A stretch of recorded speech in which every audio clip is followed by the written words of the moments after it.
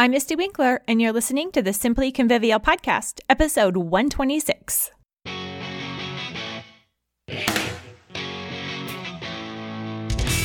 Welcome to the Simply Convivial Podcast. I'm here to help you beat the boom and bust cycle by organizing your attitude so you can organize your life. Simply Convivial keeps you on track with the ABCs of homemaking. We align our attitudes, build better habits, and carry out our calling.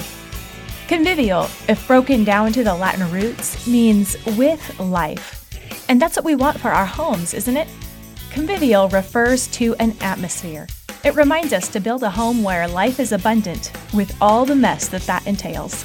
Simply, on the other hand, reminds us to put first things first and not complicate living or learning. Just do it together. Simply Convivial.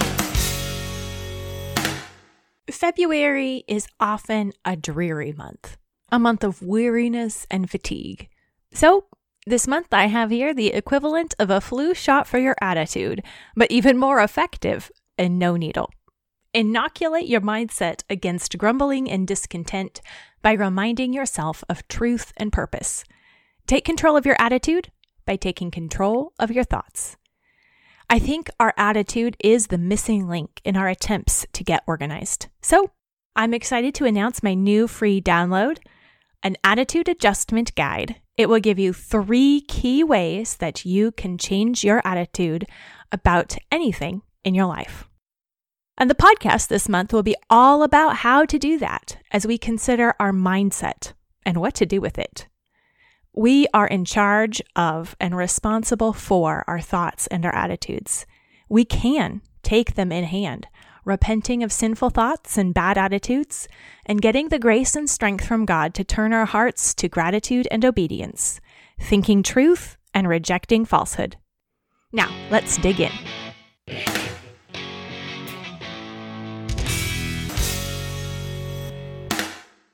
So what is your attitude? Every passing feeling is not an attitude.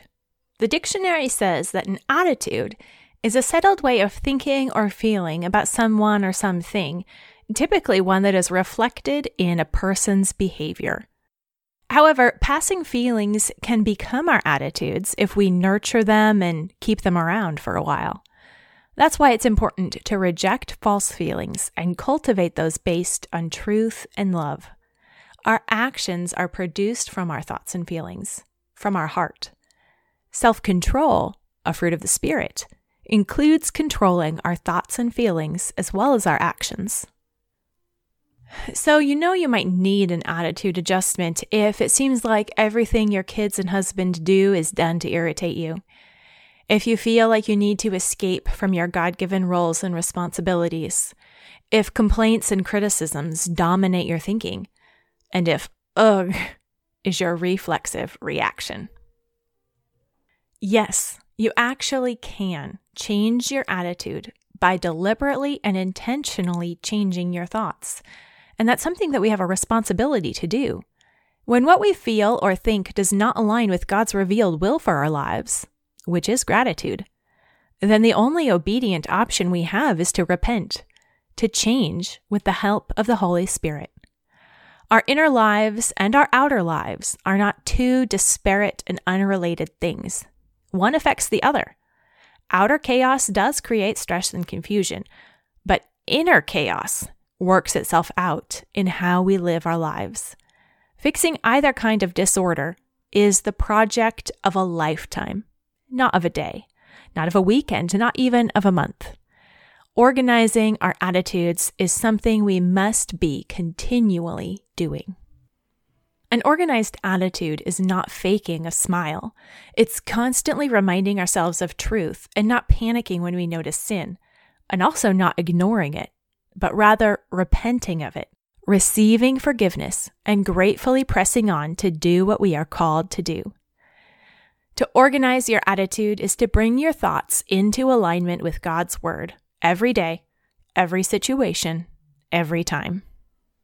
We do that by asking for the help of the Holy Spirit. The good attitude that we need is made of love, joy, peace, patience, kindness, goodness, faithfulness, gentleness, and self-control. The attitudes that we want to grow in are the fruit of the Spirit. That means that we don't manufacture them ourselves. We ask for them and receive them through His work in our lives. Bad attitudes are replaced by repentance and a prayer for what God has promised, His fruit in our lives. A good attitude is also one based on trust. Trust that God is in control and you are not. That's a reason to rejoice. So many of our organization attempts are actually attempts at being in control of our own lives, at being the God of our own life. We're weary because we can't bear that weight. However, God can and does. He gives us work to do, but He is the one working all things according to the counsels of His will, not ours. So we can trust Him with our lives.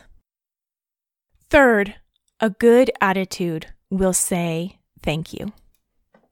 Gratitude is the proper response and motivator in our lives. Gratitude lifts us up out of ourselves. It gives us perspective.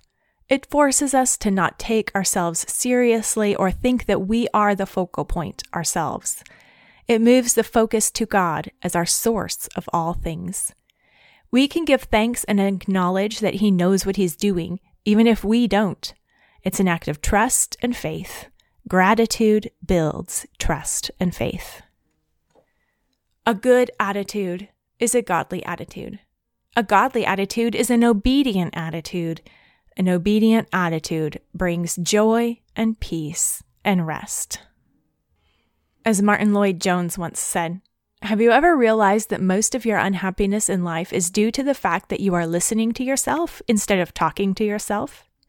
You must turn on yourself, upbraid yourself, condemn yourself, exhort yourself, and say to yourself, "Hope thou in God," instead of muttering in this depressed, unhappy way. And then you must go on to remind yourself of God, who God is, and what God has done, and what God has pledged Himself to do. Amen.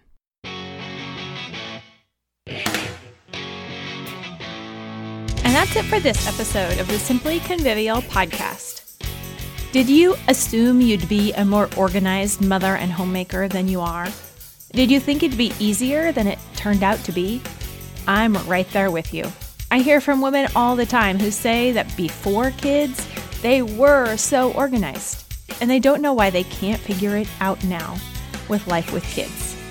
I tell you, the problem isn't with the kids or your home. It's with your mindset and your expectations. Family life is different from project-based work, and homemaking is different from a job with a boss and a schedule. Children need attention and response in the moment. Children's needs cannot be predicted and planned, only addressed as needed. That takes a different skill set. Homemaking requires us to be self-directed, self-managed, and self-motivated, a different skill set than being a good employee. At Simply Convivial Continuing Education, we learn and practice the skill sets that this family life at home requires, all while remembering that the people are the point and our work is a calling and a service given to us by God. When we practice in this mindset, we not only improve our skill, we also find contentment and satisfaction, even when things don't go our way. Remember to pop on over to simplyconvivial.com/attitude to find your free attitude adjustment audit and reclaim and renew your mindset. And always remember, repent, rejoice, repeat.